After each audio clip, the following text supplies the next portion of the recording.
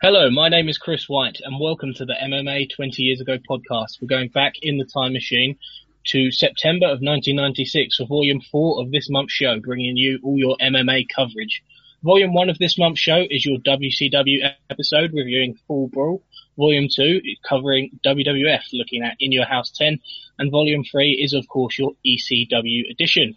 Well, as I say, we are here for Volume 4, covering mixed martial arts. We're taking a look at UFC 11. Joining me for that, I have Bob Bamber. Bob, how you doing? Good afternoon, Chris. To steal a joke that you, or to steal and modify a joke that you told me earlier, we are covering a show with no main event and we only have two of us. So, yes, but both us and the show is one person short of a full house this time. Yeah, unfortunately we didn't schedule enough alternate bouts. Ran out of men before the final coverage. But so should we get straight into the news section of this month's show? Yes, we can, although briefly I can add a little interlude. We are now, as a podcast, on Patreon. Patreon, for those who don't know, is a service where, if you wish, you can donate a small amount of money every month for as a thank you for our podcast. There's absolutely no reason to do so. We're not going to paywall any content or anything like that, but if you'd like to say thanks, you can do at patreon.com/wrestling20rs. There is no minimum donation, I think, beyond $1, but what we said is for $5 a month, we will give you quote unquote early access to podcasts, basically where they're available, rather than withholding them till the end of the month when all the shows are ready. We'll make them available once they're edited. So for $5 a month, you can get early access to our podcast at patreon.com/wrestling20ys. Anyway, plug over. We will jump into the media corner. A very quiet media corner this month, for just generally a very quiet show, actually.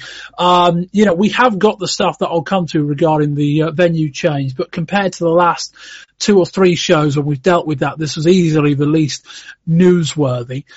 Coming off of the back of the last UFC show, number 10, that which was a late move, sold out 4,300 seats in Birmingham, Alabama, although tickets were very cheap, but even so, I think on late notice, that's quite good.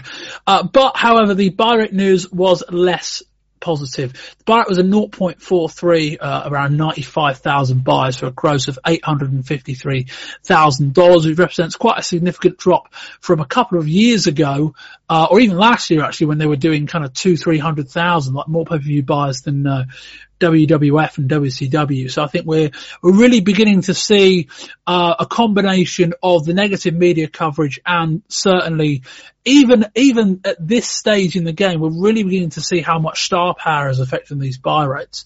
But we can perhaps discuss that before we go into the show itself. Venue change, let's say no drama, no real petitioning this time. There was simply a bill to legislate MMA in New York that didn't look like it was going to pass in time, so they moved the show. Only took them 20 years in the end to pass the bill, I suppose. Fighters coming into the show. Don Fry suffered a broken cheekbone at UFC 10, so he was advised that he shouldn't partake in the show, although he was on the show in the corner of Scott Ferozzo.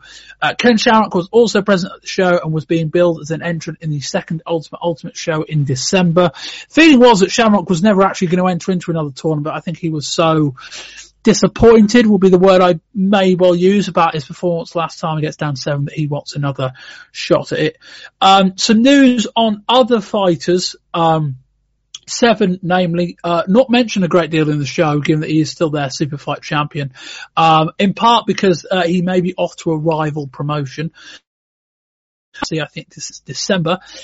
It's said that there are financial issues where the two are just too far apart. That one ends up turning out that Ruas only actually has one more match in the UFC, and even that isn't until 1999.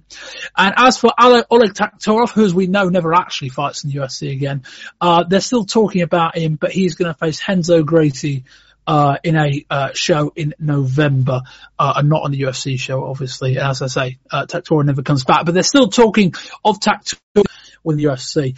In terms of the card itself, not a massive amount of news going into the card, other than they kind of bracketed Jerry Berlanda against Fabio Gurel. Chris, how are we pronouncing that? I think they announced it Jurgel. Gurgel. He's Brazilian, so the jury's out on that one. But they were set that match up as two submission-based wrestlers with Gurgel, a big, who actually did incredibly well in this kind of show. And they thought the idea was, we'll put Abbott in the same half of the draw as those two. Abbott wins his match and then he gets to face a submission specialist in the semi-final. As we're about to find out, Abbott did win his match, but he got someone who I presume probably weighed more than the other two combined, or pretty close. Anyway, we'll come to that in a bit. The only other news really of note, gloves, and I think we've spoken about gloves before, just kind of the same, but even the fact that some guys that you perhaps wouldn't have initially wanted to take gloves, guys like Dan Severn and Mark Coleman, started wearing them basically just as a means to protect their hands. And as we said before, even though it actually isn't, even though actually wearing gloves is capable of doing more damage to people because you can punch them more, there was the perception that in the eyes of the courts and in the eyes of the media, if the fighters are wearing gloves, it might actually be seen as safer, even though that kind of twisted logic. Chris, nothing major, but thoughts on any of the above? No, the only thing I really this is more of a question for you, a hypothetical. So the buy rate for this show, the buy rate for UFC 10 was significantly down. You've mentioned star power. How much of that do you think, as well, has lingering effects from UFC 9? And as we covered and have discussed, the now infamous bout between Shamrock and Severn. Do you think that would have drove off some MMA fans? Because UFC 10 was the return of that tournament, and it did have some star power in Dom Fry. And I mean, personally, like with hindsight, UFC 10 was my favourite show that we've covered on this podcast. So do you think the effects of that UFC 9 fight were felt in the buy rate of UFC 10, or is it? Let me just look up what UFC 9 drew, because I don't necessarily think you're wrong. I think it's just perhaps more of a question of, so they reckon UFC 10, as we said, was about 96,000 buys. UFC number 9, headline, as we say, by Severn, Shamrock, did 141,000. I mean, put it this way, it didn't help. But, when you compare the 141,000, as I click back through Wikipedia, to the estimated 300,000 buyers that they did in February, what was on February? We had Shamrock and Chemo. Dom Fry was on that February card, as was Goodridge. People didn't know who Goodridge was. Varlins is, I don't know. UFC 9 as well. You might have seen a drop of buy rate. They took away the tournament for the first time. So in bringing the tournament, I know they brought it back for UFC 10, but do you think that could have turned some people away? Just a series of did we have was it 9 or 10 that ran up against the big boxing match, or was meant to? I can't remember which one was what. I think that was 9. It may have been 10, and they had to move it later. Yeah, well, one of the two, the box fight, I think, ended up getting, shows how well we can remember shows we recorded a few months ago. But yeah, I suspect it's a combination of a lot of factors. I don't think the Severn Shamrock thing helped, but I remember what that UFC show as a whole. Let me bring up that card.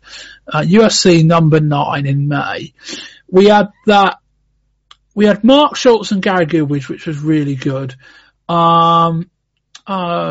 We had that Don Fry Amuri Bitechi fight, which I think is the best fight we've covered, or certainly one of the top 3 this year.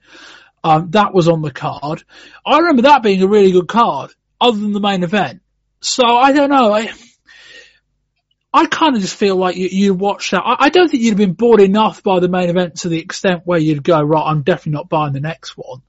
No. I think it helped, but I don't think it explains 50,000 buys. There's a lot of other things going on that would contribute to that too. You look at this card, the card we're about to cover. I might as well run through the card now while we do it. But yeah, I'll run through the card and then we can carry on. So the card was, we had, in the alternates, we had Scott Ferozzo defeating Sam Fulton by submission in 145. Roberto Traven, I think he's Brazilian, so it might be Trevan, defeated Dave Berry, who definitely isn't Brazilian, by submission in 1:23. The main card itself, Mark Coleman defeated Julian Sanchez by submission in 45 seconds. Brian Johnson defeated Reza Nasri by TKO in 28 seconds. Tank Abbott defeated Sam Adkins in 2 minutes and 6 seconds. Jerry Bolanda defeated Fabio Gurgel by unanimous decision. After 15 minutes, they couldn't get a result. Moving on to the semi-finals, Mark Coleman defeated Brian Johnson by submission in 2 minutes and 20 seconds.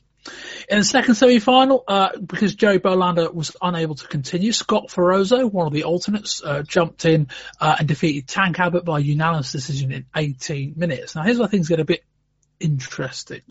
Ferozzo was giving it large out in the octagon after his victory, and they had time, also, talking about the finale. And then apparently he went backstage and he collapsed. So he went off to hospital, and the UFC didn't have a main event.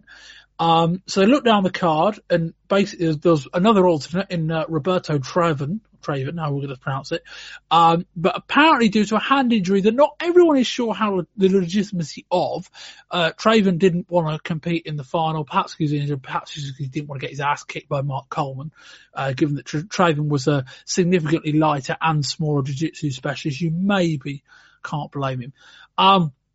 But in amongst all that, they did apparently ask Tank Abbott if he wanted to compete. And Abbott said, well, I can, but only if you can't find anyone else. So they went away, obviously tried to find someone else regardless. But in the meantime, they also thought, hang on, maybe it's not going to look a bit weird if Abbott gets into the final having lost. And there was also the thought, as we're going to discuss anyway, that Abbott didn't really have much gas anyway. So it would have been a bit of a massacre. So the main event of this show is Mark Coleman defeating no one and winning the UFC 11 championship. Chris, I think we'll discuss their actions and their decisions after the semi-final when we get there.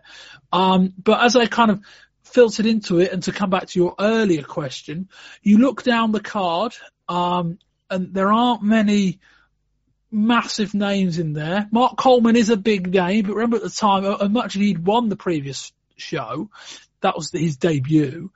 And so this show was essentially being sold on the return of Tank Abbott. And one thing I think we are going to discuss in the early doors is, as much as we say it as being sold on the return of Tank Abbott, it was kind of being presented as a tournament that was meant to get Coleman and Abbott in the final. Yeah, absolutely. It was, how this show ended, we will talk about it, as you say, at the end, but it's hard to blame anyone really. Like, it doesn't seem to be anyone at fault. They do have 2 alternate bouts, and then it's just unfortunate that on a show that was already lacking in, as you say, real legitimate MMA star power, that this is the time where the sort of sod's law and the inevitable combine, and that you have too many injuries, and that's the pitfall of the tournament format. And it's hard to blame anyone for all of this, but it doesn't make the viewing any better, the fact that it's hard to pinpoint the blame. The lack of it really did affect the show as well, didn't it? Yeah, the effect on the show and the enjoyment of watching this show was huge. It's probably the least enjoyable UFC we've covered, purely because of the anticlimactic sort of nature of how it panned out. I was looking forward to seeing Mark Coleman again, and they really did sell it, as you say, in the build-up with the of a potential Coleman versus Tank Abbott final, which we might have ended up having if Jerry Bolanda hadn't pulled out due to a cut, maybe. They certainly set things up so it would come that way, and Abbott wasn't able to get it done. And by no means did he come off on this show as that legitimate top-level UFC star, neither in the octagon or really with his promos. He was quite reserved on this show.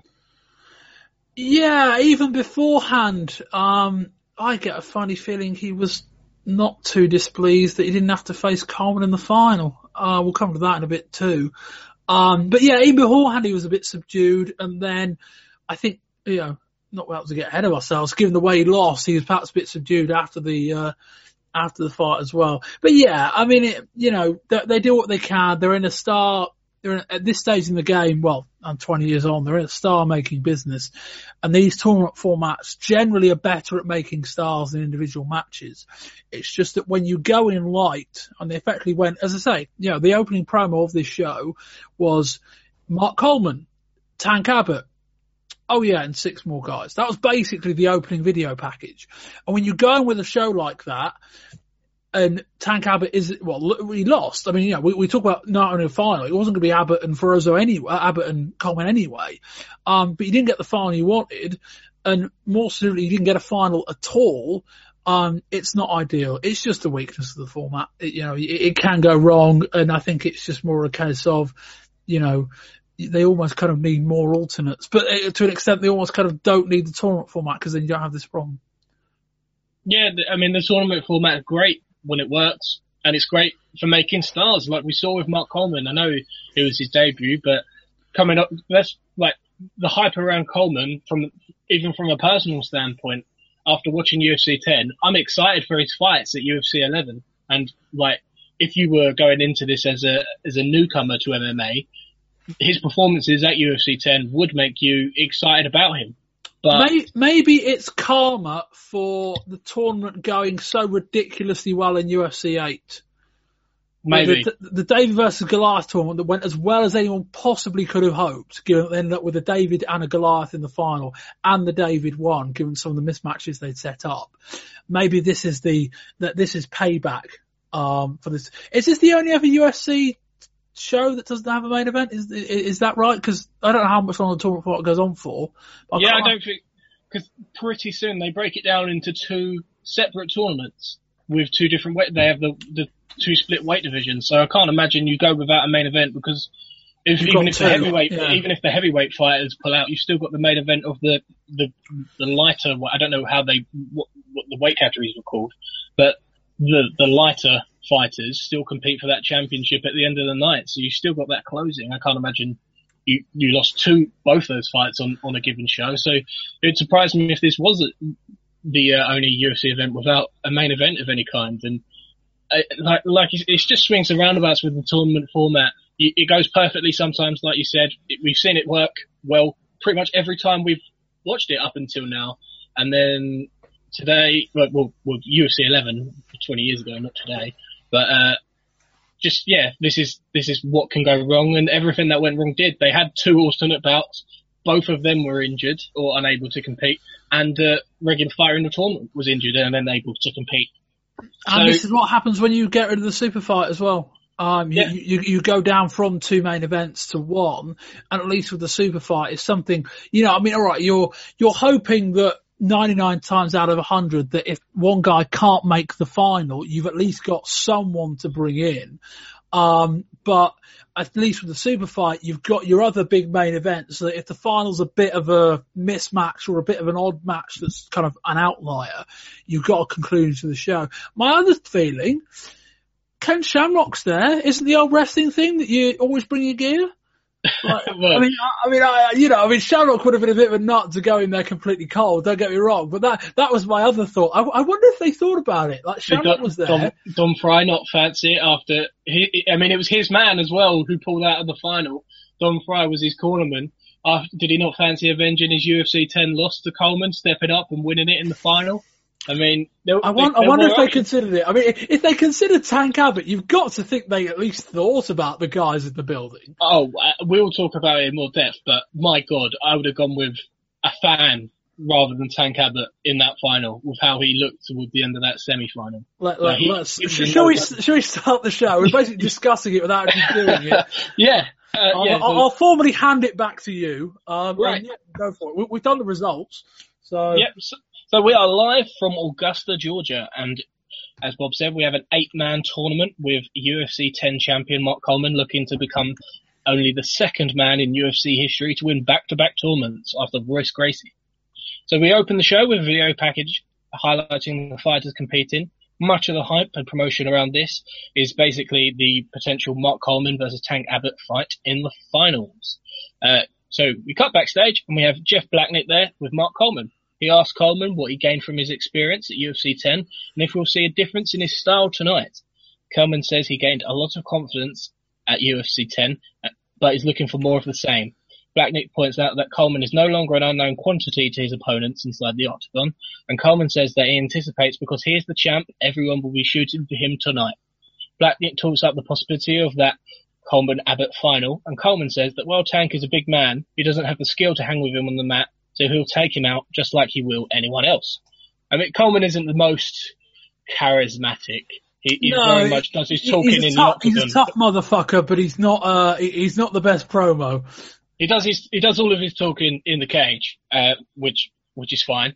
But this was fine. There was nothing wrong with this, really. We then cut to Don the Dragon Wilson, who is interviewing Tank Abbott. Tank says he is there to do a job, and we'll just have to wait to see what happens. He's billing himself tonight as a street fighter, rather than some made-up discipline like pit fighting. Wilson asked about his quarterfinal opponent, Sam Adkins, who is a former pro boxer, and whether Tank is prepared to go toe-to-toe with him. But Tank says he doesn't think so. And the promo kind of ends. This wasn't really vintage Tank Abbott. It wasn't the Tank Abbott of the last show, let's say that. No. Okay, so Jeff Blacknick then runs down the rules for the show. We have a 15-minute time limit in the quarterfinals, a 15-minute time limit in the semis with a 3-minute optional overtime, and a 20-minute time limit in the final. The rules of the octagon, as always, no biting, no elbow gouging, and no fish hooking. Ways to win are KO, submission, corner thrown in the towel, referee stoppage, or disqualification.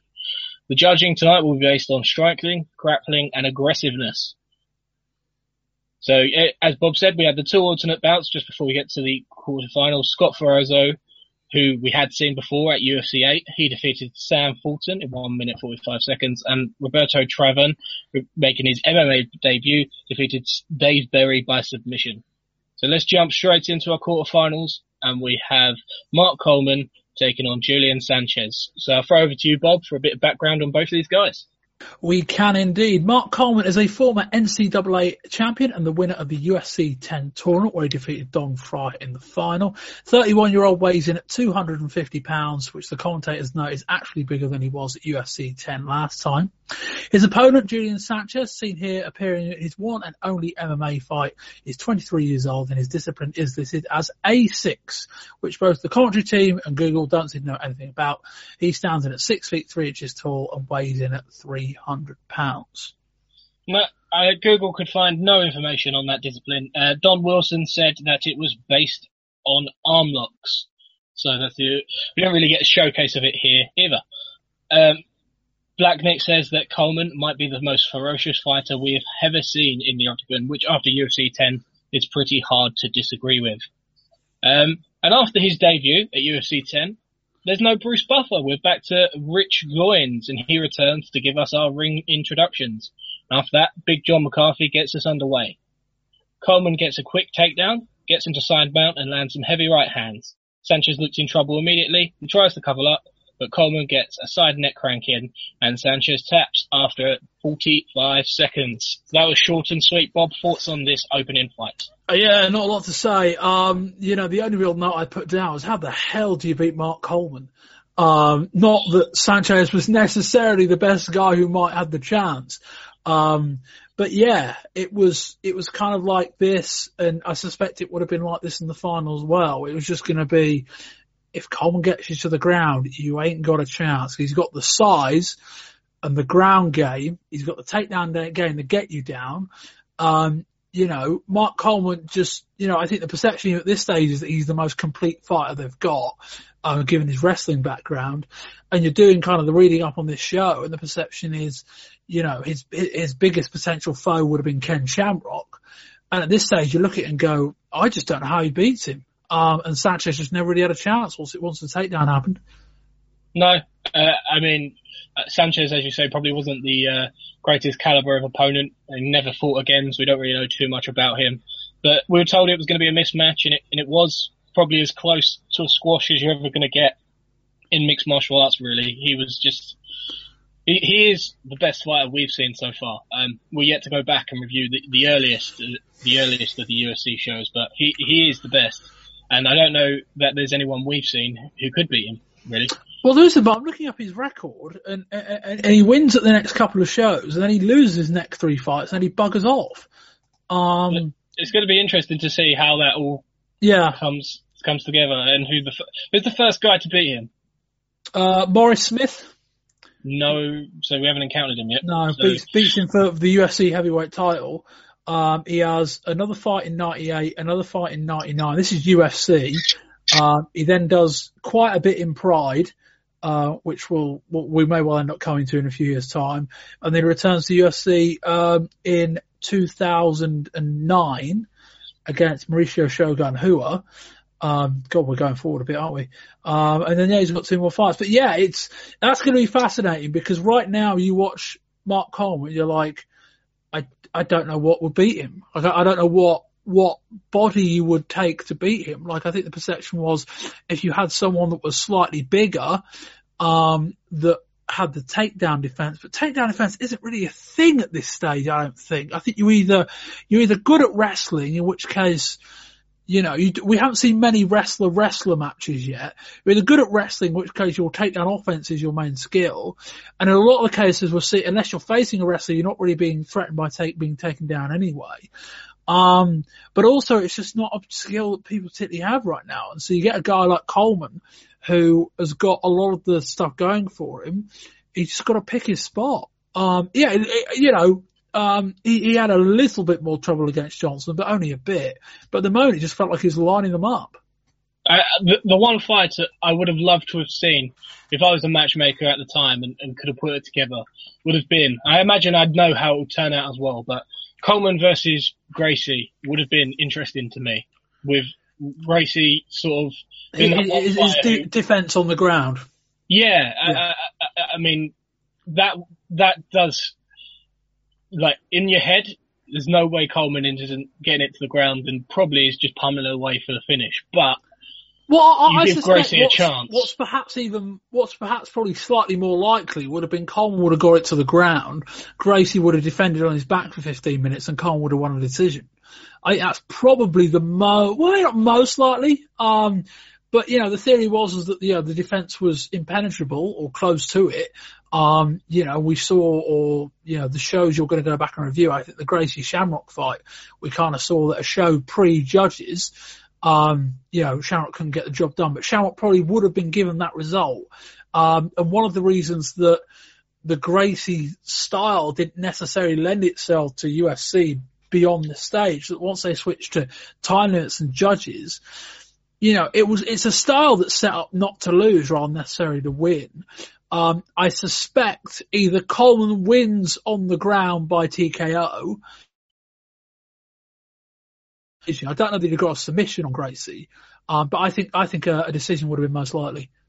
Yeah, and as you say, that sort of style we see later on in the show, not necessarily being the most effective within the UFC tournament formats. So, you think Gracie would have just grabbed onto the cage? Well, just with the, I mean, that's what one way he could have done it. I suppose if he was drawing influence from stuff that happened on this show. So yeah, let's move on to the second quarterfinal, and we have Reza Nasri taking on Brian Johnston. Bob, with the tail of the tape. Yes, Reza Nasri is having his first and only MMA fight. He specialises in Greco-Roman wrestling, and the 27-year-old is the first person from Iran to compete in the UFC. He weighs in at 205 pounds. His opponent, Brian Johnston, wearing his signature American flag shorts, is a more familiar face, having competed last time at UFC 10, losing to Don Fry in the semi-finals. The 6'4" kickboxer enters the octagon with a 1-on-1 record and weighs in at 235 pounds. Right, let's get into the fight. Big John, before we get going, Johnston says that he is going to do anything that it takes to win. These picture-in-pictures still aren't very good, are they? No. Big John gets things started and Nasri shoots in right away, but Johnston's able to block and lands a knee to the head. They clinch as both men scramble to get into a dominant position. Johnston lands a knee to the body and out of nowhere hits a huge slam, takes it to the ground. He quickly mounts, lands multiple headbutts and some hard right hands. Big John comes flying in to stop the fight after just 28 seconds. When I say he came flying in, I mean it. He absolutely launched himself at Johnston. And McCarthy seemed to be in a bit of a panic to stop the fight, and in launching himself in, he actually collided with Johnston's nose and busted him open. So Johnston stands up, begins bleeding from the nose, and it understandably looks pissed. Bob, he was fucked off after all that, wasn't he? He was shouting a few things at Big John. I mean, yeah, I think McCarthy got in a bit more offense than Nasri did with that shoulder. Yeah, I mean, it's, you know, I suppose to an extent you probably should don't have it a bit more often, given that, you know, the referees are really trying to get in. And I suppose if you're a referee and you're thinking these, you know, I don't mean testosterone in a PED form, but these testosterone-filled guys are, you know, going for the kill. We've got to get in and make sure pretty decisively they know this is over. I'm actually probably a bit more surprised this doesn't happen more often. But yeah, he proper took him out. And Johnson was perhaps quite a little bit pissed off. But a very good performance from Johnston. Yeah, we talk about takedown defense. I suppose there was a little bit here as well, but a really nice throw. And once he got in the mount, it was just waiting for it to happen. I think we talk about this a lot, but it's ground defense unless you're a Gracie or unless you're really, really good. And a lot of these guys aren't, because it's all very one discipline guys. Unless you've got a guy who's used to being on his back, there's just not a lot going on. We'll see it a bit more in the fourth quarter final. But if you've got a guy who's not particularly experienced on the ground, it is kind of just a matter of time. Yeah, I agree. This was a good showing from Johnston. Nasri was completely overwhelmed and he was viciously beaten. Some horrible headbutts and punches.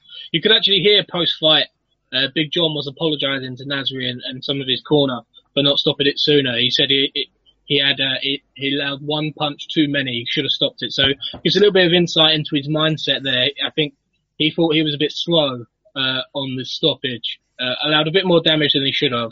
So when he did go to stop the fight, he just panicked and launching himself in. Don't think of it, as you say, surprised it doesn't happen more, but I can't recall anything like this. He just threw himself at Johnston, probably broke his nose, just blood started pouring out. It was probably the only damage he absorbed in the whole fight, really. But yeah, it was short and sweet. And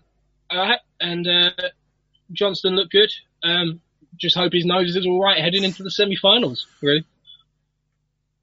So in our third quarterfinal, we have Tank Abbott taking on Sam Adkins.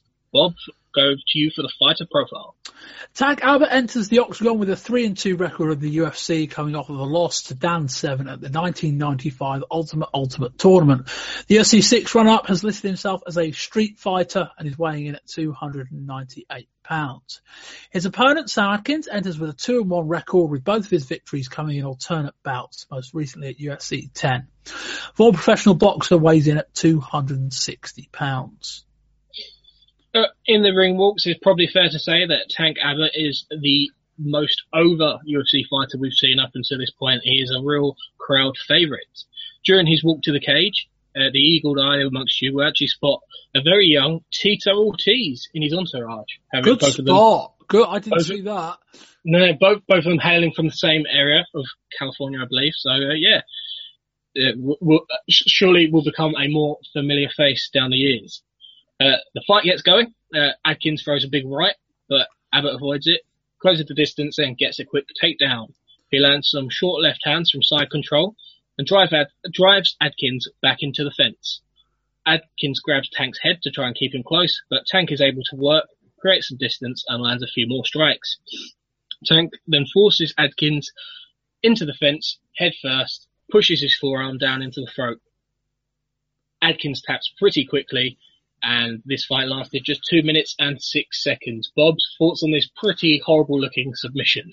Yeah, I mean, this kind of finish, I don't recall having ever seen it before, I don't recall ever seeing it before, in terms of just a guy in the mount, just basically pressing his forearm into someone's larynx. But you know, if you can get away with it, you might as well, right?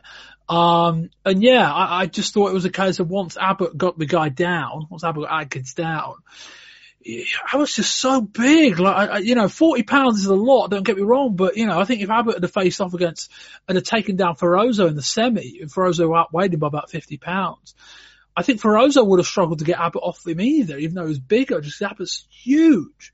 And it really was only a matter of time once Abbott was in the right spot. Atkins held on, but didn't have enough. Yeah, the announcers discussed how Tank looked a bit more controlled than usual, and that seemed evident here. He looked like he didn't waste energy either. He was quite methodical, and to get the job done in just over 2 minutes was pretty impressive. It was just short work. The finish was horrible. I mean, I don't think I've seen it either. And as well as the throat, the forearm across the throat, is driving his skull into the fence. Just the dent. I think we've seen that from Tank Abbott before, where I think he tapped someone out with it once. He just drove someone in the mouth. He kind of bent the neck back or forward. But yeah.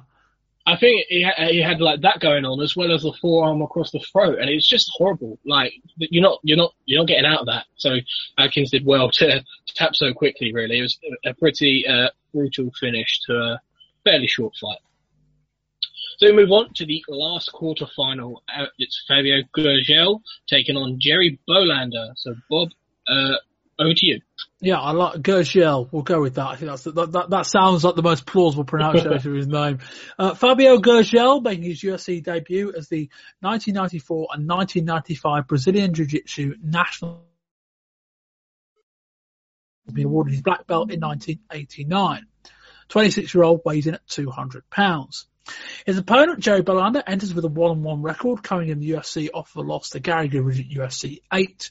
The 21-year-old submission fighter is training out of Ken Shamrock's Lion's Den and weighs in at 200 pounds. I think as well, just to kind of say, as I kind of mentioned earlier, just in terms of Gurgel, there was a big thought that he might go all the way in this tournament, and the kind of the next coming of Gracie, essentially, this next big BJJ practitioner, and the thought that BJJ was almost impenetrable.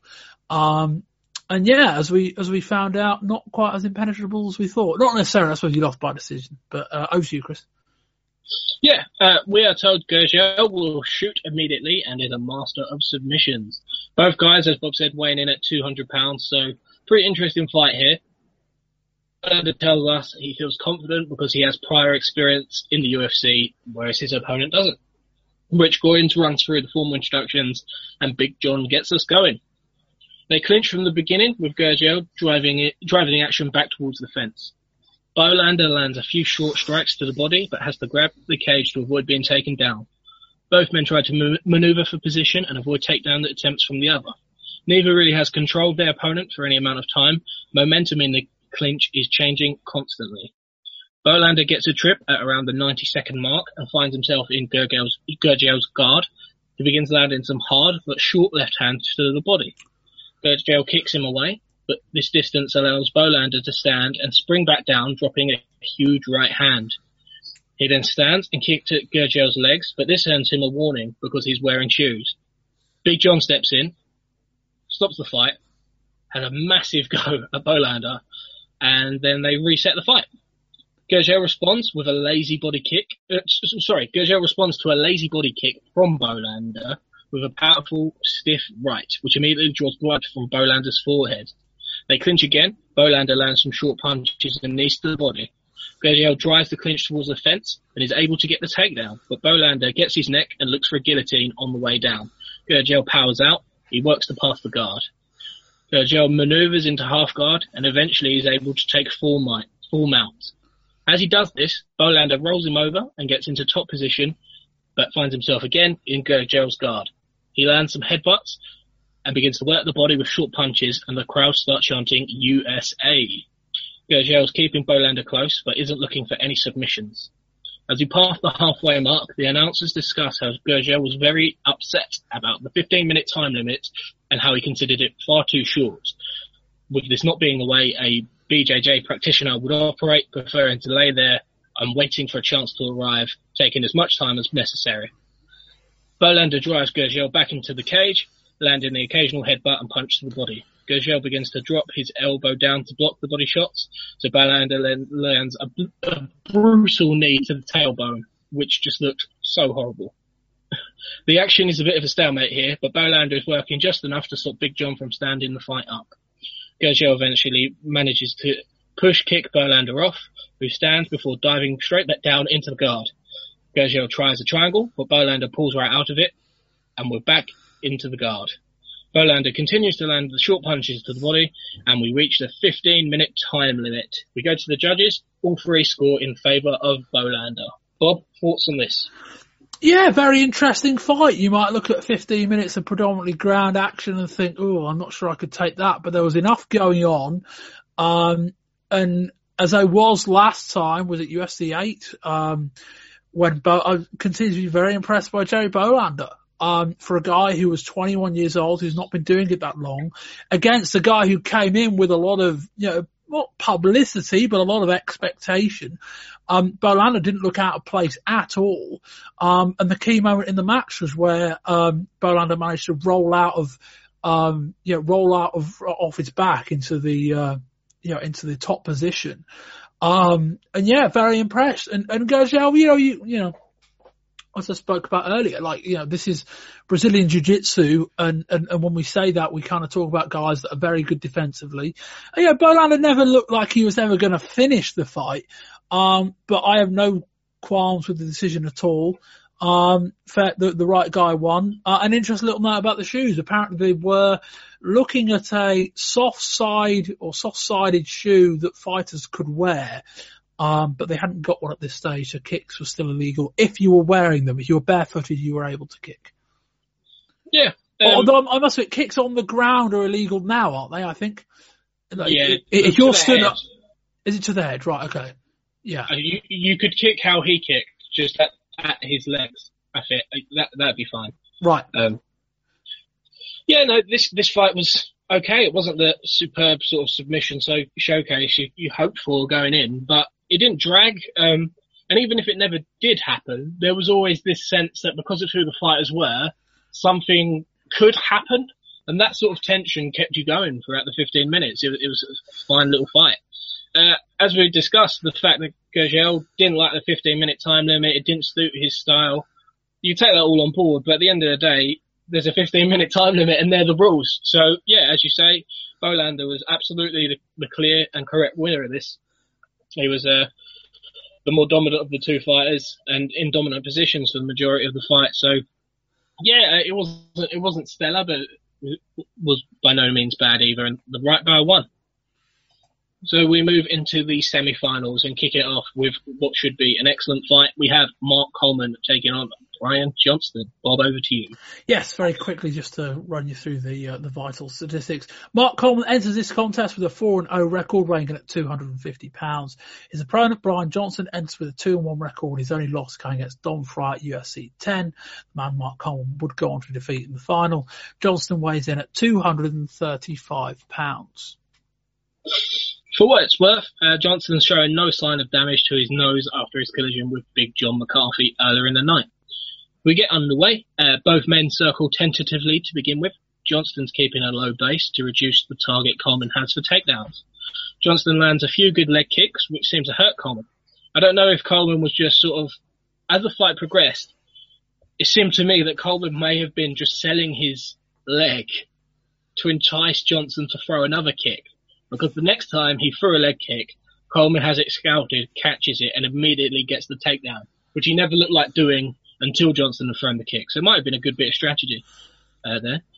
Johnston holds on tight to minimise the distance between the two fighters, so Coleman lands some short right hands. Coleman drives Johnston back towards the cage. He creates some distance and begins unleashing those trademark powerful right hands on the ground. Johnston turns his back, and Big John has seen enough, stopping the fight, with Mark Coleman the winner after just 2 minutes and 20 seconds. Bob, over to you. Yeah, the commentators were praising Johnston while it was stood up, talking about one, and perhaps this was quite right, that Johnston was kind of trying to get a low base so that if, when the takedown came, he'd be in a better spot to, sprawl and try and stop it. But the leg kicks weren't a great idea. I suppose the logic was with the leg kicks, it might force Coleman to take his distance, but it's like, if anyone in this competition is going to shoot for a single leg, it'll be Coleman, and you're throwing your leg at him. And yeah, third time round, he saw it coming and took the takedown once he got the takedown, it was all over. Took a little bit of time. Johnson didn't defend that badly, but eventually just so many shots, Johnson turned over and Big John threw in the towel, essentially. That was all the end of that one. Yeah, it's what you said earlier. It's just, once he gets you down, Coleman has just the size and the power and the punching power. I just don't know how you meant to last. I don't know how you can cope with him on the ground, really. It didn't look like he enjoyed the opening standoff there, and as you say, the low base seemed like Coleman was more delayed than usual in making that first takedown attempt. But as soon as those leg kicks coming, he took two, and yeah, as you say, on that third one, saw it coming a mile off and got the fight to the ground, and that was it. Simple, really. Fascinated to see what happens, if Coleman's going to lose 3 on the spin in the next 3 years. He wins a couple more before that. Massive and how they beat. You could see him being beaten stood up. As a guy predominantly a wrestler, you can imagine his stand-up game's not great. But I'm just trying to imagine the guy that has the good enough takedown defense to not be too susceptible to that, but otherwise can outpower and outmaneuver a guy of Coleman's size. And Coleman, at this stage again, seems like he has everything. But yeah, that'll be interesting to see. But right now, you just watch it and just go, I don't know how you beat him. No, he does look invincible in there, really. He doesn't have any weaknesses. As you say, striking may be one, but we haven't come across anyone who can challenge him on that point before he can get it to the ground. We've got an interesting slide we'll get to a bit later on what you think about a potential striker competing in the Octagon, but we'll save that for now. So we've got a bit of a delay before we get to the next semi-final. The announcers spend a lot more time talking about that fight than they normally would do. A few too many replays. It's a little bit noticeable, so you think something's happening. Finally, to explain that Jerry Bolander is having some problems ahead of his semi-final and will need to be replaced by an alternate, but it actually hasn't been determined yet. But I have to say, Jerry Bolander really potentially injured. We don't know what the injury was. They didn't disclose it. I think I read later it was to do with a cut he had on his forehead. But potentially injured and tired 15 minutes in, Jerry Bolander really had no place going out there against a fresh Tank Abbott, considering the 100-pound weight difference. I mean, if he was injured, keeping him out of that fight would have been absolutely the right decision. It's a shame because I would have quite liked to have seen not a fully fit, but a competitively fit Bolander against Abbott. I think we saw the last time Bolander was on the show that he could deal with a guy who had more size, and what we're going to see in the future is how good Bolander is, particularly against guys of similar size. A little bit disappointed we didn't get to see that. No, I agree. So for this next little segment, this was actually cut from Fight Pass. It's not on there. So there's a little bit of discussion that I took from it that I thought was quite interesting as a little aside halfway through the show. So we are showing highlights from the 1 minute 45 second victory that Forozo had earlier in the night in his alternate bout. We were also showing replays from Bolander's quarterfinal, highlighting the cut, which is likely his reason for his inability to continue in the tournament. Then the cameras panning around the arena, looking at fans, and there's a sign there talking about Mike Tyson. So the announcers begin to discuss what chance Mike Tyson would have if he were to enter a UFC tournament. Black Nick says he would be destroyed as he is far too one-dimensional. But Don Wilson points out that as we haven't really seen a legitimate world-class striker in the UFC, it isn't really fair to write Tyson off. Wilson predicts that in time, strikers could potentially come through and dominate the UFC. So Bob, as a little aside, sort of springing it on you, I'm not sure if this segment would have been in the version of the show you watched. But with that discussion of Tyson, what do you think of how would Mike Tyson of 96 done in a tournament such as this? Mike Tyson v Mark Coleman in the UFC. How did you see that one going? Who did Randy Couture face? Was it Jeremy Toney? Who was the guy that Couture faced, the boxer? Who am I thinking of? Oh, yes. Tony. Yeah. Let me have a look. 1 second. What's his name? What show was that? James Toney. There we go. James Toney, yes. Is that 2010? God, I had a feeling that was like 10, 15 years ago. As we kind of saw with Toney, like, you know, the big problem with it is that it's just the massive one-dimensional part of their game. And I think it would depend who he fought. If he fought a guy who didn't have that great takedown offense and perhaps didn't have a great ground game, if he fought someone who was, you know, a quote-unquote MMA fighter but was similar, like a kickboxer, in fact, kickboxing against a boxer would be interesting as well. Someone like Brian Johnston. Yeah. I mean, he fucked against Coleman. Provided Coleman picked his spot, you know, he wouldn't have a chance. I don't see him beating Don Fry. I don't foresee him beating Dan Severn. I don't foresee him beating Ken Shamrock. I know it wrong. Like, you know, a guy with that kind of knockout power, if you trained him for enough time, you trained him for like 3 to 6 months, where he was still a complete boxer but had the basics down to know what to do, he'd always be in with a shout, because he's got the kind of punching power that could knock a guy out with one punch. But equally, there's also the thought that he'll be used to he'll be used to boxing with massive gloves on. You know, I'm sure he'd be okay boxing with MMA gloves on, but I imagine the sensation's different and the style's different. You know, he might, if anything, you know, if you could absorb or block punches, he might kind of punch himself out. If he, you know, I suppose you'd have to absorb them for him to do that. But no, I think the logic that he would probably get killed is quite sound.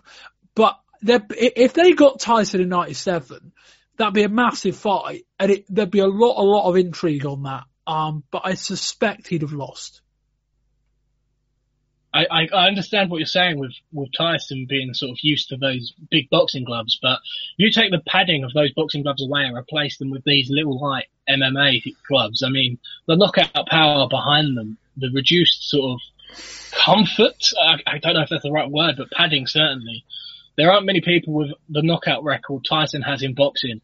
And if you put that power and take away the sort of padding of those gloves, you add an extra level of power, I think. There would be even less men out there who could take those hits wearing... Yeah, I mean, I suppose it's the flip side of he's more likely to sustain damage to his hands, but to do that, he's got to land some punches. And so, you know, where does he land them, and does he knock you out? Like, if you could wear it for long enough, you'd probably start to see that advantage come through. But yeah, I mean, you know, if we're talking about his hands starting to hurt, well, they're only going to start to hurt if he lands a few big punches. So yeah, interesting question. And to an extent, I think it's then just more trying to create some relevance and also trying to kill some time. But yeah, just, we'll be seeing some of Tyson in the next couple of months on this show. Let's say that. Not on the MMA bit, I should say. In the podcasting in general, we'll be taking a close look at him in a couple of months' time. No, yeah. So it's just an interesting aside, but we are back on Fight Pass now, and it is time for the second semi-final. We have Tank Abbott taking on alternate Scott Ferozzo. Bob with a fighter profile. Tank Abbott enters the fight with a 4-2 record after his quarter-final victory earlier in the night. He weighs in at 298 pounds. He's actually the lighter of the two fighters by some distance, as he kind of made reference to in his post-match fight. Obviously, earlier he was preparing for either Bolander or Gurgel, two guys who he had about 100 pounds on. But his actual opponent, the alternate, Scott Ferozzo, has a 1-on-1 record in the UFC, losing to Jerry Bolander at UFC 8, but winning his alternate bout earlier in the evening. His discipline is listed as pit fighting, which Tank called out in his promo at the start of the show for being made up. He weighs in for this a mammoth 350 pounds. He's also a bit shorter, which gives you an idea of the kind of size of Ferozzo. Tank Abbott can't have been at a 52-pound weight disadvantage too many times in his career. On his way to the cage, Ferozzo is booed, with the crowd firmly pro-Tank Abbott. Big John gets us going. They exchange some big shots in the centre before Abbott is able to muscle Ferozzo back to the fence. Ferozzo lands a flurry of overhand rights to the back of Abbott's head and muscles his way off the fence, and both men begin swinging wildly again. The slugfest results in another clinch, with Ferozo tossing Abbott down, but Tank popping right up and grabbing a waistlock. Abbott drives Ferozo to the fence again. All that happened in the first 47 seconds. Tank lands a few right hands to the head and busts Ferozo open above the right eye. Ferozo then yells, "Fuck you," which is actually bleeped out on Fight Pass, but they didn't do a very good job of it. Don Fry is screaming advice to Ferozo. Ferozo then turns to face Tank Abbott and lands a succession of hard knees to the body in the clinch, which seemed to win Tank badly. They break off and again begin exchanging wild punches, as becomes sort of the pattern of this fight. Ferozo lands a huge uppercut followed by a right hook. He drives Tank Abbott back against the cage. They're in the clinch again, and Ferozo lands another uppercut followed by more knees to the body. This is pretty wild. Big John steps into Ferozo's cut checked, but the doctor says he is good to continue, and the action quickly resumes. Immediately again, they begin to exchange wild punches. Ferozo heats a right hand, he backs off, but then he begins dancing a little bit, which for a man of his physique, he had some good nimble dance moves, it must be said. Tank drives the clinch up against the cage again, but Ferozo continues to land knees to his gut. Abbott looks really tired here. He isn't really throwing anything at this stage. He's just driving and pushing Ferozo back into the cage and absorbing damage. Ferozo continues to land the occasional knee and rabbit punch to the back of the head. The action follows this pattern for a while. Abbott driving Ferozo into the against the cage, not really throwing. Ferozo doing all of the striking, and Tank looking very tired. Big John eventually breaks him up. He restarts the fight after around 12.5 minutes. They begin by exchanging wild punches yet again, and Ferozo lands another huge uppercut that snaps Tank's head back. Abbott is able to stand strong. He forces the clinch against the fence yet again, and the action stays there as we reach a 15-minute time limit. We head straight into the 3-minute overtime period. The crowd had completely switched their pre-fight allegiances here. They're firmly throwing Ferozo, who gets the crowd pumped up. After a tentative opening, the overtime begins and follows the exact same pattern as the main fight, with an exchange of punches to open the action before Tank is able to get into the clinch and drive it towards the fence. He holds Ferozo here. Ferozo lands knees to the body and a few rabbit punches. As Tank is driving the clinch to the fence, the crowd begins to boo loudly. With less than 25 seconds to go, Big John resets the action. They finish, bringing the fight full circle, with two men coming to the middle of the octagon and trading wild punches. Neither of them go down, and with that, the fight is over, and we are headed to the judges, who unanimously award the contest to Ferozo. Ferozo cuts a pre-fight promo that says he wanted to be the man who whipped Tank Abbott, and now he is, and he dedicates the win to Don Fry, saying he owes everything to him. Bob, thoughts on all of that? Where to begin? It was a bizarre fight in that they weren't on their feet out from the side of the cage for all that long, but when they were, it was a wild ass fight. Like, these were just two big dudes just throwing bombs a lot of the time. It was pretty clear that Tank was completely gassed because he basically just got it by the corner, you got it by in the cage, and just kind of held him there. And, Ferozo couldn't get out, but Ferozo was clearly on top, and you were kind of looking at Tank and going, what's the plan here? Like, you're clearly behind in a match that's being decided by judges, just holding on to the cage. Ferozo couldn't get out, but to an extent he didn't want to, I don't think. I was quite surprised that John didn't get them off the cage a lot earlier, though. I kind of thought it was about 3 or 4 minutes too late, particularly as it wasn't like it was on the ground and people were working. It was just that Tank was on the cage, clinging to life. But equally, you could only have a go at John so much, given that when he did eventually separate them, they basically got back there within about 60 seconds. And when we got the restart, we got back to the cage as well. You can see why they stopped people being able to hang on to the cage, because it was a bit self-defeating. Yeah, no, completely agreed. It was such a strange fight. You were expecting something more out of Tank Abbott the whole time. As you say, you just felt he must have had a plan, and it was quite notable. He was controlling the clinch, holding on to the cage, And then there's that just after Ferozzo screams "fuck you" at Tank Abbott, Dom Fry appears in the background, lends some words of wisdom to Scott Ferozzo, who then turns and begins landing those knees to the gut, and that was it. Tank was just completely gassed. He just kept absorbing these knees and absorbing these knees. He just didn't do anything. Ferozzo was absolutely the right winner. Fair play to him. He said the announcers made a big deal of it pre-fight, how he had said it was his destiny that even though he was an alternate, he was going to be put into this tournament and he was going to win the whole thing. And I mean, he got half of it right. He got put in the tournament and he won his semi-final. I don't think he'd have had a chance against Mark Coleman. But I mean, it was a pretty good showing from Ferozzo, who didn't have any issues with expending more energy after the fight, doing a little dance for the crowd after he had won, and he was pretty full of it, really. I was pretty chuffed for the guy. He came off as really likable here. His post-fight promo was good. He seemed like a fun, likable guy. Just seemed like a regular guy, really, who got the job done. I think when whoever interviewed him asked him, how's the final going to go? And he simply said, same way. I'm kind of thinking, there's no fucking way Mark Coleman's going to be blowing and clinging onto the cage. Definitely.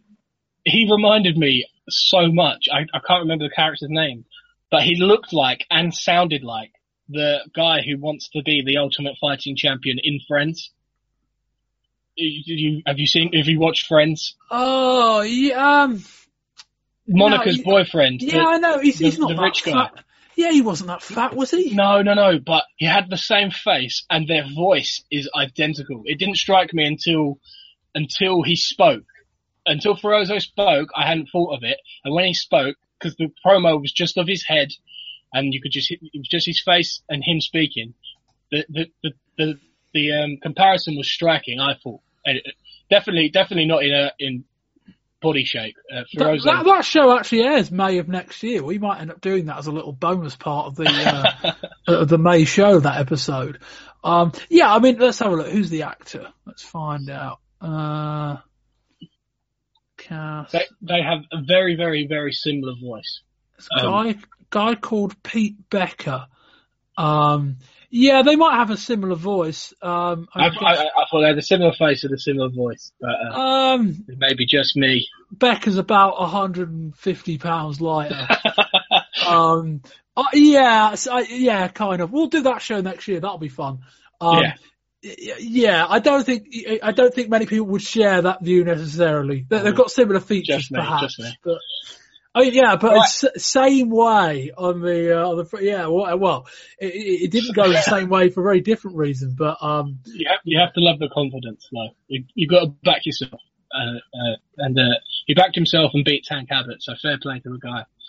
But as you said in the sort of media section and with the results earlier, Ferozzo goes backstage after bigging himself up and he collapses. It's thought to be of dehydration, so clearly had a lot taken out of him with that 18-minute victory.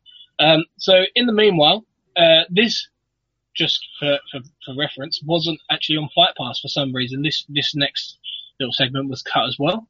So we get an interview with Dom Fry and Ken Shamrock, and they're both plugging the Ultimate pay-per-view coming up in December.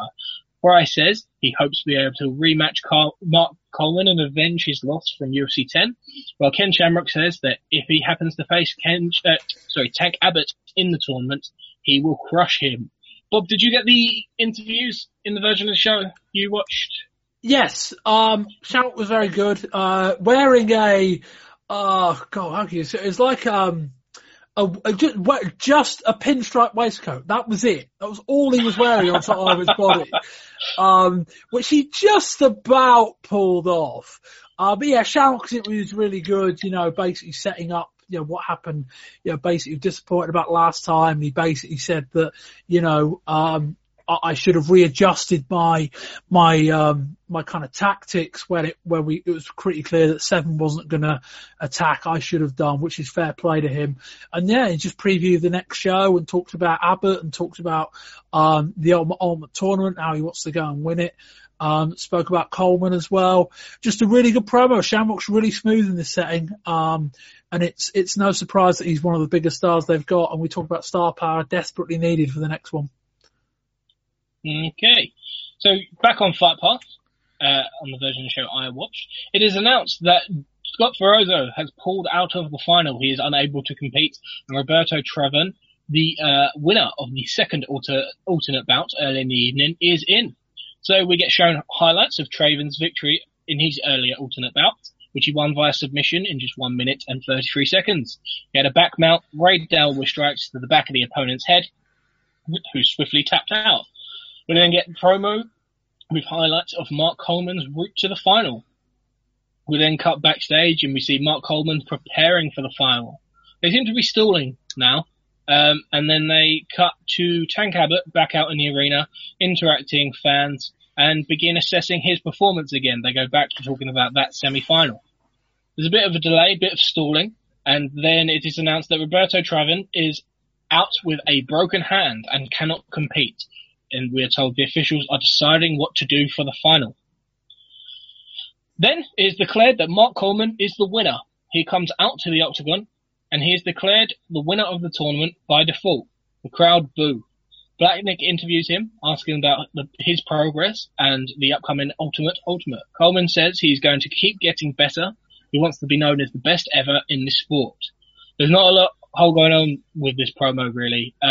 He's very much on the spot, stalling. They didn't have a lot to ask him, and he didn't have a lot to say. He's asked about Ken Shamrock, and Coleman says that he's a great fighter, and if he wants to get in there with him, let's do it. This is really dragging. Nonetheless, the outcome is that Mark Coleman is declared the winner of UFC 11. He is the UFC 11 champion. And that brings to a close to our show. It seemed like Coleman had an exhibition fight against someone who on Fight Pass goes unnamed. But you can see him in the octagon as we fade out. They do a pan shot of the arena, and you can see Mark Coleman in there, about to have an exhibition fight, about to lock up with an unnamed opponent. Bob, thoughts on all of that, the lack of climax to the show? Yeah, you could see winging it. You said it seemed like they were stalling. It seemed like they were stalling because they were stalling. But yeah, they just didn't have, you could tell they were scrambling for something. And I'm guessing that all things were being considered. But I think the fact they asked Tank Abbott probably tells you exactly what they thought of their other options or what their other options were. Traven was the only other guy they had, and who knows, maybe he did have a hand injury, maybe he just didn't want to get pummeled by Coleman. But yeah, I think also, the big question, why not just show the prelims or the alternates in their entirety while you're waiting for all this? Like one thing it's easier when you've just got fight rather than tournament format because it's a bit more predictable. When you've got the tournament format, and we spoke last time, they need something in the middle anyway. They needed a break regardless.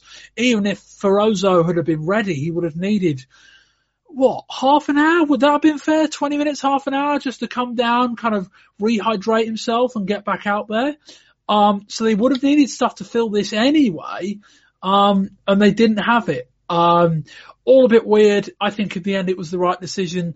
It would have been very, very strange if Tank Abbott had have lost the semi-final but won the final effectively, because if they'd have done the final, it might they could have done an exhibition, I suppose. But it would have looked even more weird had they have had Mark Coleman, the winner of the tournament, who lost to a guy who also lost. That would look very, very strange. I think in the end it was the least worst decision they could have made. As in they didn't really have a good one. This was the best way out. All a bit weird. They need to get better at time management, and they need to get better at being more flexible with their presentation. This was a very, very extreme example of that. As for the exhibition with Kevin Randleman, what I read, it wasn't strictly MMA. Someone said it was more something akin to pro wrestling in terms of suplexes and that kind of thing, and throws. And apparently some people were chanting for the NWO to run out. Which tells you what the crowd were really good all night, actually. A very well informed crowd, and a very kind of pro wrestling type crowd too. But yeah, a bit of an ugly end, to an ugly show in some ways. Ugly is in very, very uneven. But yeah, I think all things considered, I don't think we can blame them too much. No, like you say, it's not it's not even really their fault. Like, all you ask it, if this happened and they hadn't had any alternates, then of course it's entirely their fault. That's terrible. But they had two. Like, and I mean, I know all it takes is 3 guys to go down, but to have 3 guys who win their fights all get injured or unable to compete in one night, maybe on paper does seem unlikely, but yeah, it happened, and the potential for it to happen was always there, and this was the night where it did. It's just a shame, really. It was frustrating. We talk about the lack of stars maybe hurting the buy rate in the last UFC show. Mark Coleman, who should have become a major star off the back of that UFC 10 performance. This doesn't help him. He's the UFC 11 champion, but it wasn't a star-making performance. He had 2 quick matches, and not for his own doing. I mean, he just ran through both those guys. But this isn't going to add sort of any weight to his stock in terms of making him a marketable UFC star. It doesn't help his star power at all, even though it helps his MMA record, of course, with him now being 5-0 and back-to-back tournament champion. It's just a shame, really. But, yeah, so Bob, well, we kind of just touched on it really, but rather than just the ending, the overall thoughts on the show and a score rating out of 10 for UFC 11. Yeah, I don't want to say a disappointment necessarily. It wasn't a horrible show. But I think if you bought the pay-per-view, and this is kind of really how you should rate it. If I bought the pay-per-view for $20, whatever it was, how would I have felt at the end? I'd have probably felt a bit disappointed. The early stuff was okay. But there was no great fight on this show. The one with Gurgel and Bolander was quite a good fight technically. And the Abbott Ferozo had just enough of them throwing bombs where it made sense. But, have a lukewarm undercard without a finale. I'll give it a 5. Yeah, I think a 5's fair. I'd go with 5 as well. There's nothing terrible in this show. There's either very short fights, two long fights that went distance, that definitely weren't stellar. They weren't terrible. They were right in the middle, really. And the show was right in the middle. It was harsh. It would be hard to be too hard on it for the ending, as sort of, it's not really anyone's fault. It's just a combination of everything that went wrong could have, and they did have some contingency there, but it wasn't enough.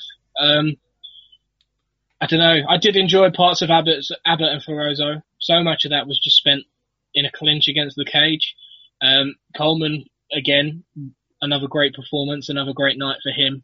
But going to be somewhat overshadowed, as I touched on, really, by an unfortunate ending to the show. It hasn't helped his stock as a star necessarily. So I think a 5's fair, right down the middle. So we agree on that. So that wraps up. Are we doing votes? Not votes for performance and fight and performer of the night. Oh God, yeah, of course, I forgot about those. So, Bob. Who would you give as your fighter of the night for UFC 11? And so what do we do? Fight and performer? Yeah, be those two. Fight of the night and performer of the night. I'll give, for the second show he's on in a row, I'll give Jerry Bolander an honourable mention in performer of the night. Because, as I say, when you contextualise that fight, I don't think necessarily people thought he was going to get killed because Bolander's clearly quite skilled, but for a guy that's 21 years old, has only really been doing it for 2 years, I think if you were smart to everything and you knew what you were talking about, you would have said Gurgel would have beaten him quite comfortably. So the fact that, he won by a decision, but he, clearly dominated a guy who was a BJJ champion, you could nominate for him. But again, I don't think we can really ignore Mark Coleman in this fight, who continues to look fantastic. Mark Coleman. Yeah, agreed. It has to be Coleman, really. He runs through guys, and his Julian Sanchez, we don't know a whole lot about, but clearly wasn't a fighter anywhere near his level. But we know Brian Johnston is no mug, really. To put it bluntly, Brian Johnston's a good fighter. He's got being like an 11-0 kickboxing record. He's looked good. He's won fights in the UFC before. And Mark Coleman, as soon as he gets into the ground, Brian Johnston, who's 3 inches taller, he is the lighter man, just taken apart on the ground by Mark Coleman, and as we've said multiple times on this show, I'm not sure how anyone really could possibly cope with this Mark Coleman. I don't know what happens within the next couple of years to see his record change so drastically, but it's hard to imagine this fighter losing 3 fights in a row ever, really. So it has to be Mark Coleman for Performer of the Night, with an honourable mention from me for Scott Ferozzo, just for his coming in as an alternate and being able to beat Tank Abbott, which is very impressive, and putting on a show with his dance moves after, even though he may have been dehydrated and did collapse as soon as he went backstage. It may have not been the smartest decision, but nonetheless made for good viewing. So, Bob, your fight of the night? An honourable mention to Abbott and Ferozzo, that when it wasn't against the cage was compelling in a completely wild and crazy way, but there was too much stalling, too much stuff against the fence. I'll give Bolander this one. I'll give Bolander and Gurgel. As I say, you might look at a 15-minute fight and predominantly one on the ground and think, God, that's boring. And there have been fights like that we've covered, probably not that length, but certainly stuff where it's got on the ground, it's been really flat. They had a compelling fight, and Bolander, fair play to him, got the job done. I give it to Bolander and Gurgel. Yeah, 2 for 2 on that one. I'll give it to Gurgel and Bolander. In that, I said it earlier, but whether it came or not, there was always this sense, knowing the background of Gurgel and having seen Bolander before, that while it was on the ground, you felt like something could happen out of nowhere at any point. And even though it was a 15-minute fight fought predominantly on the ground, you always felt like there was this tension, I found, watching it, where you were watching it so closely, looking for little intricacies, looking for a potential opening for either fighter. And you felt like something was going to happen. It never came, which in itself may have been a slight disappointment, but it was slim pickings really in the fight of the night section. There was nothing excellent on this show. But yeah, for me, I agree with Bolander and Gurgel getting the fight of the night. So that does, in fact, bring a close to our review of UFC 11.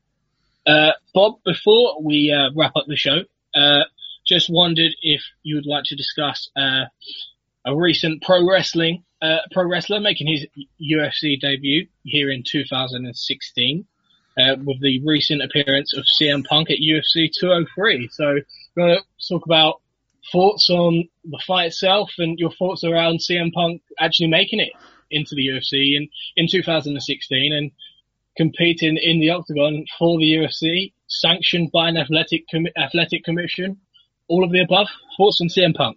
When, as we know, we've now shelved the modern day UFC predictions generally because we're so bad at them from the show. But when Tom tweeted me and you last week, what were the predictions from you two? Do you remember? I think Tom may have been Mickey Gall, but I went with CM Punk. Right. Very, very misinformedly. I will defend myself in that. The reasons for that is that, I don't know. I just thought, well, basically my logic, and it doesn't make sense really, but my logic was that CM Punk has now had the better part of 2 years training with top guys, and everything you've heard about him is progress, and everything you've heard about him is hardest worker, works as hard as anyone there, all of this. And I thought with 2 years of that behind him, is Mickey Gall actually any good? That was the whole basis. Wasn't I thought CM Punk was particularly great mixed martial artist. It was more about Mickey Gall. They brought in, he'd had 2 amateur fights, and then in his UFC fight, that was probably as much as of a sham as CM Punk. In that, I think it was Mike Jackson? Yeah, Mike Jackson. Who himself, I think, was 0-0 and was actually a journalist who was covering the show that he himself was fighting on. I thought Mickey Gall won that in the first round, yeah, but the entire basis of that prediction was that I didn't know that Mickey Gall, and he probably isn't. I mean, this may be accurate, but I didn't know that he was a fighter of any real pedigree, and CM Punk may have had enough with 2 years of top level training behind him to beat a guy of that caliber. Can I present a conspiracy theory? Of course. What if this has all been about getting Mickey Gall over? I think it has been. No, but what if that was the point? The thought was, we think we've got a star in the making in Mickey Gall. Let's set up Punk for him to kill, and the extra interest will give Gall notoriety that will enable him to be more of a star more quickly. I mean, he's calling out Sage Northcutt already. I mean, if they do Mickey Gall v Sage Northcutt and Mickey Gall wins, he's probably going to be one of my top 3 favourite fighters in the promotion. Yeah. I mean, whether that's the plan or not, that's how it's come out. I mean, there's no legs really. There's no curiosity factor in CM Punk having another fight within the UFC, really. I know he wants his journey to continue, but if he does really want to be a mixed martial artist, then maybe there are ways to do it that aren't on a pay-per-view card with $500,000 downside guarantee, regardless of the outcome in the UFC. I mean, he can go to the amateurs, he can go to regionals, he can do whatever. If he wants to fight, he has options. UFC isn't the be all and end all for mixed martial arts. He's got options. I think the response to the fight has been very kind on Punk. I've seen some terrible stuff. There has been, but the prevailing viewpoint that I've seen in a lot of cases is, fair play to the guy, respect for him for getting in the. I thought it was fucking embarrassing. I agree. I mean, the bell rang, Punk stormed out. The whole thing actually reminded me of something we would have seen from 1996. Agreed, yeah. Full of adrenaline, full of hype, stormed out the gate, went towards Gall, threw a punch, Gall saw it coming, shot for the takedown, took it. And the reason I say that, I think Punk's been kind of got off lightly is that some people said, well, he defended the rear naked choke well. It's like, what? So survival instinct kicked in and he showed for 10 seconds some mediocre defense. Is that what we're giving Punk? I mean, Punk had 2 years of solid MMA training with one of the best camps in the country. And I think some people say, respect for him for getting in the cage. The guy got paid $500,000 to get his ass kicked for 3 minutes. I think a lot of people would have done that for 2 years training. I absolutely, if you offered me $500,000, I would absolutely fight someone in the UFC. I mean, don't get me wrong, right? It is dangerous getting in the octagon, but it's dangerous getting in a wrestling ring in another way. And Punk's been doing that for a decade and a half. Another guy could have done some serious damage. Another guy could have embarrassed him in a whole other way. I thought it was dreadful. I was, it was like, I don't have respect for him for getting in the cage. I think the buy rate shows that there was a lot of interest. And UFC are in a conundrum now because they let him go. Bellator are definitely going to pick him up. And Bellator will give him squash matches. I don't doubt that. I think he goes to Bellator, they'll give him a guy with 6 months training. Someone who's competent in it. There might be an issue regards, because Punk is sanctioned as a pro, I think. So there might be issues regarding athletic commissions. But if they let him go, Bellator will pick him up and he will draw a TV rating. But I don't know what you do with your UFC now. If you don't want to let him go to Bellator, unless you can sign some sort of non-compete, because my understanding is UFC fighters can only be kept on the contract if they've got extra fights in the can, or extra fights to do. I don't know what you do, but I thought the whole thing was embarrassing. I'd have much rather he'd gone, and just been knocked out one punch, because that can happen. This proved definitively beyond doubt that he is just, shit. I mean, for 2 years, I don't get it wrong. MMA is incredibly complex, and guys who have been doing sport for years and years and years get in the cage, and they still get beat. And you can see similar mismatches between guys that are a lot more experienced. But I watched that fight and thought, who the fuck let him in?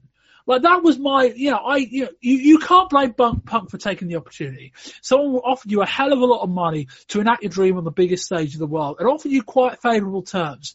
A fight against a 1-0 guy. Fair fucks, right? But we know what athletic commission, but who sanctioned this? Did you see the reasoning behind it as well that they gave? Because there's the thing that they had to have at least the Was it Athletic five Commission, amateur fights or was it fights, 3? 5 amateur fights with a winning record. And they sanctioned it because of Brock Lesnar, right? They sanctioned it because they said he had a wrestling background, the same as other UFC fighters, such as Brock Lesnar. That was the reason that in 2016, an Athletic Commission allowed CM Punk to fight in the UFC. That is so shady. That's blatantly bollocks. There's no way anyone that, with their right mind, any state athletic commission could possibly sanction that under normal circumstances. UFC have pulled the fast one, or they've pushed, they've slipped someone some money here, or something like that. Someone has not done their job properly for that to have happened. Well, he's got pro wrestling background. Fucking hell. I mean, the thing is, like, he's not, if you went to the WWE, there's at least 4 or 5 guys that have more of a case for going into the MMA than CM Punk does. Jack Swagger's one, Dolph Ziggler's another, well, basically anyone with an amateur wrestling background. Chad Gable. Yeah. But, I just thought the whole thing was, I don't feel sorry for him necessarily, but I just thought the reaction, and don't know, a lot of people are like me, don't get me wrong, but this whole, respect for getting in the case, fuck that. The guy got paid $500,000, Lucky Gall didn't do some lasting damage because I think another guy could have done. The best article I've seen covering up I share all of your opinions really, on the fight, subsequently, and the best writing I've seen on it since is by Jonathan Snowden, who is J.E. Snowden on Twitter. It's his pinned tweet. It's called "Why Punk's UFC Dream Deserved to Die." I recommend that article. I think I've read that as well. Was that Bleacher Report? To anyone listening to this, he's a Bleacher Report writer. Yeah, it is genuinely the most articulate case for how much of a sham this thing was. And he quite rightly points out that whether CM Punk made the UFC money is completely beside the point, really. It's like, it's not beside the point. Well, his example was, is it a sport or not? Should UFC also book Kim Kardashian? Like that was basically the comparison he used. Is it a sport? If it is a sport, then he shouldn't be anywhere near it. Because if not, you might as well get rid of all these fighters and bring in these celebrities that are going to get you buy rates. And that's how you proceed. Just kill the sport off. No one really cares about the fight, and it's only about watching these celebrities come in. And it is an interesting conundrum for the UFC now, like we saw before with Kimbo Slice, who was a fantastic ratings draw. He only had 2 fights under the UFC before he was cut because, quite frankly, they didn't consider him up to the level they required from their UFC fighter. And they have to cut him, don't they? They have to cut Punk. But there's a lot of stuff about it's the new owners. You don't know how they're going to operate. They might see this. Do we know how many buys this pay-per-view did? Well, I think the estimate's nearer 490,000, I think, and Dave Meltzer reckoned that Punk added somewhere between 150,000 and 200,000 buys, which, funnily enough, is probably far more buys than he ever added to any WWE show, which is slightly weird. As in Punk is without question. I mean, I don't know if he came back. I suppose Punk for a one-off fight would be a good draw, but it was the intrigue factor. It was a guy that a lot of people had an opinion on. He'd been around long enough in WWE. He had some name notoriety. You go back to 2011, Punk was making legitimate mainstream headlines that summer, a few times. But yeah, I don't know what they do. I think they should cut him because how do you pitch his next fight? And that was a massacre. And there's if you're bringing in Mickey Gall and giving Mickey Gall special treatment to have a 1-0 fight in a fight that otherwise would have no place on a UFC card in an 0-0 fight, and Punk's nowhere near Mickey Gall's level, what fucking fight are you going to have to put on to have Punk have a competitive fight? And don't get wrong, Bellator are going to do it, but to an extent I think Bellator are going to present it like that. If they can, if the State Athletic Commission will let them do it. I just think UFC have got to wear it. You've earned your money. You've earned, there'll be some intrigue. It'll be Punk on telly. But in a funny kind of way, if I'm UFC, I am far more worried by Chael Sonnen being in Bellator than I am CM Punk having a few fights there. Even though Punk would probably draw more ratings than Sonnen would. UFC need to be concerned about legitimacy where Bellator are concerned, not by freak show fights. And if Bellator want to sign Punk, more power to them. Because it might be the case that it might be the case that they signed someone so bad. Because if anything, like, if you're Bellator, the best case scenario is Punk just getting steamrolled again. Because if they have like a bad fight and we just see really how bad Punk is against someone that's not very good, that could do even more damage. If I'm UFC, you got to cut him, I think. That's just my opinion of it. The whole thing's been a bit of a sham. It's been a bit embarrassing. The idea that Punk can get cleared because of Brock Lesnar is just fucking laughable. It's like, it's one of those arguments that is so nonsensical. I'm surprised anyone went with it. And yeah, the whole thing's been a bit embarrassing. Punk got paid his money, whatever. But I don't think the sport of MMA is better off as a result of this. No, it's definitely damaged the sport. It's damaged the reputation of the UFC. But at the end of the day, everyone got paid. So is that what they're in business for? I mean, the new ownership of the UFC that took out huge loans, required to make big profits to pay those loans off every year. Are they going to see them extra 200,000 buys and think, we've got to get him back? He's got to go again. Like, it wouldn't surprise it. Any sane person thinking logically cut CM Punk, but in a business, do you really let that money walk out the door? I think it's less about the money walking out the door. It's more about the money walking out the door and walking to your nearest competition. I feel like if UFC could kind of negotiate Punk into retirement or into amateur stuff, they might be much more inclined to go for it. But the big issue is Bellator. They're just sitting there, but who knows? When we said predictions, I said I think Gall's going to kill him. I didn't think it'd be quite that one-sided. I thought Gall might be a bit nervous, and fair folks, like all the talk's been about Punk. Gall did a very, very professional job, and one in the sense that he could look a bit more starstruck and a bit more awestruck. And I think Punk said never think you don't belong on a card, which is ironic coming from Punk. Given that he didn't belong on this card. But, I never think that, but he didn't look like it. And yeah, that's the thing, like we might look back at this in 2 or 3 years' time with Mickey Gall as a significant name in the UFC and go, they got one right. And it wouldn't shock me if it turned out that, say, a year into his progress, the guys that were training him were speaking to Dana White and said, this guy's not picking it up. Cause you look at the training stuff and he looks horrendous. Like some of those punches and kick look really, really bad. And it wouldn't have surprised if they said, look, you got one fight. Don't try and make this a competitive fight because it's going to look horrendous. Try and make somebody. If we're ever looking for an explanation as to how this all makes sense and in a bigger picture how it all made sense, I think that's the only logical reasoning. Yeah, I agree. The whole thing's been a bit of a farce, but any other topics to cover before? I was going to say, do you remember when this show was only going to take an hour? I think we said that about 2 hours and 15 minutes ago. We've had some technical issues. We will edit some of them out. Some of them are just going to stay in. Chris's mic was a little bit shaky in the middle. But hopefully it's not been too bad. I'll get my Patreon plug in as well now, and then I'll hand over to Chris to finish up the show. Yeah, so in a little bit more detail, narrative in the show. Essentially I set up Patreon because one, I thought my costs for this are getting slightly bigger, not prohibitively. I'm not going to do a Chris Jericho on you. I'm not going to say without adverts this show can't run. Running a podcast is not prohibitively expensive.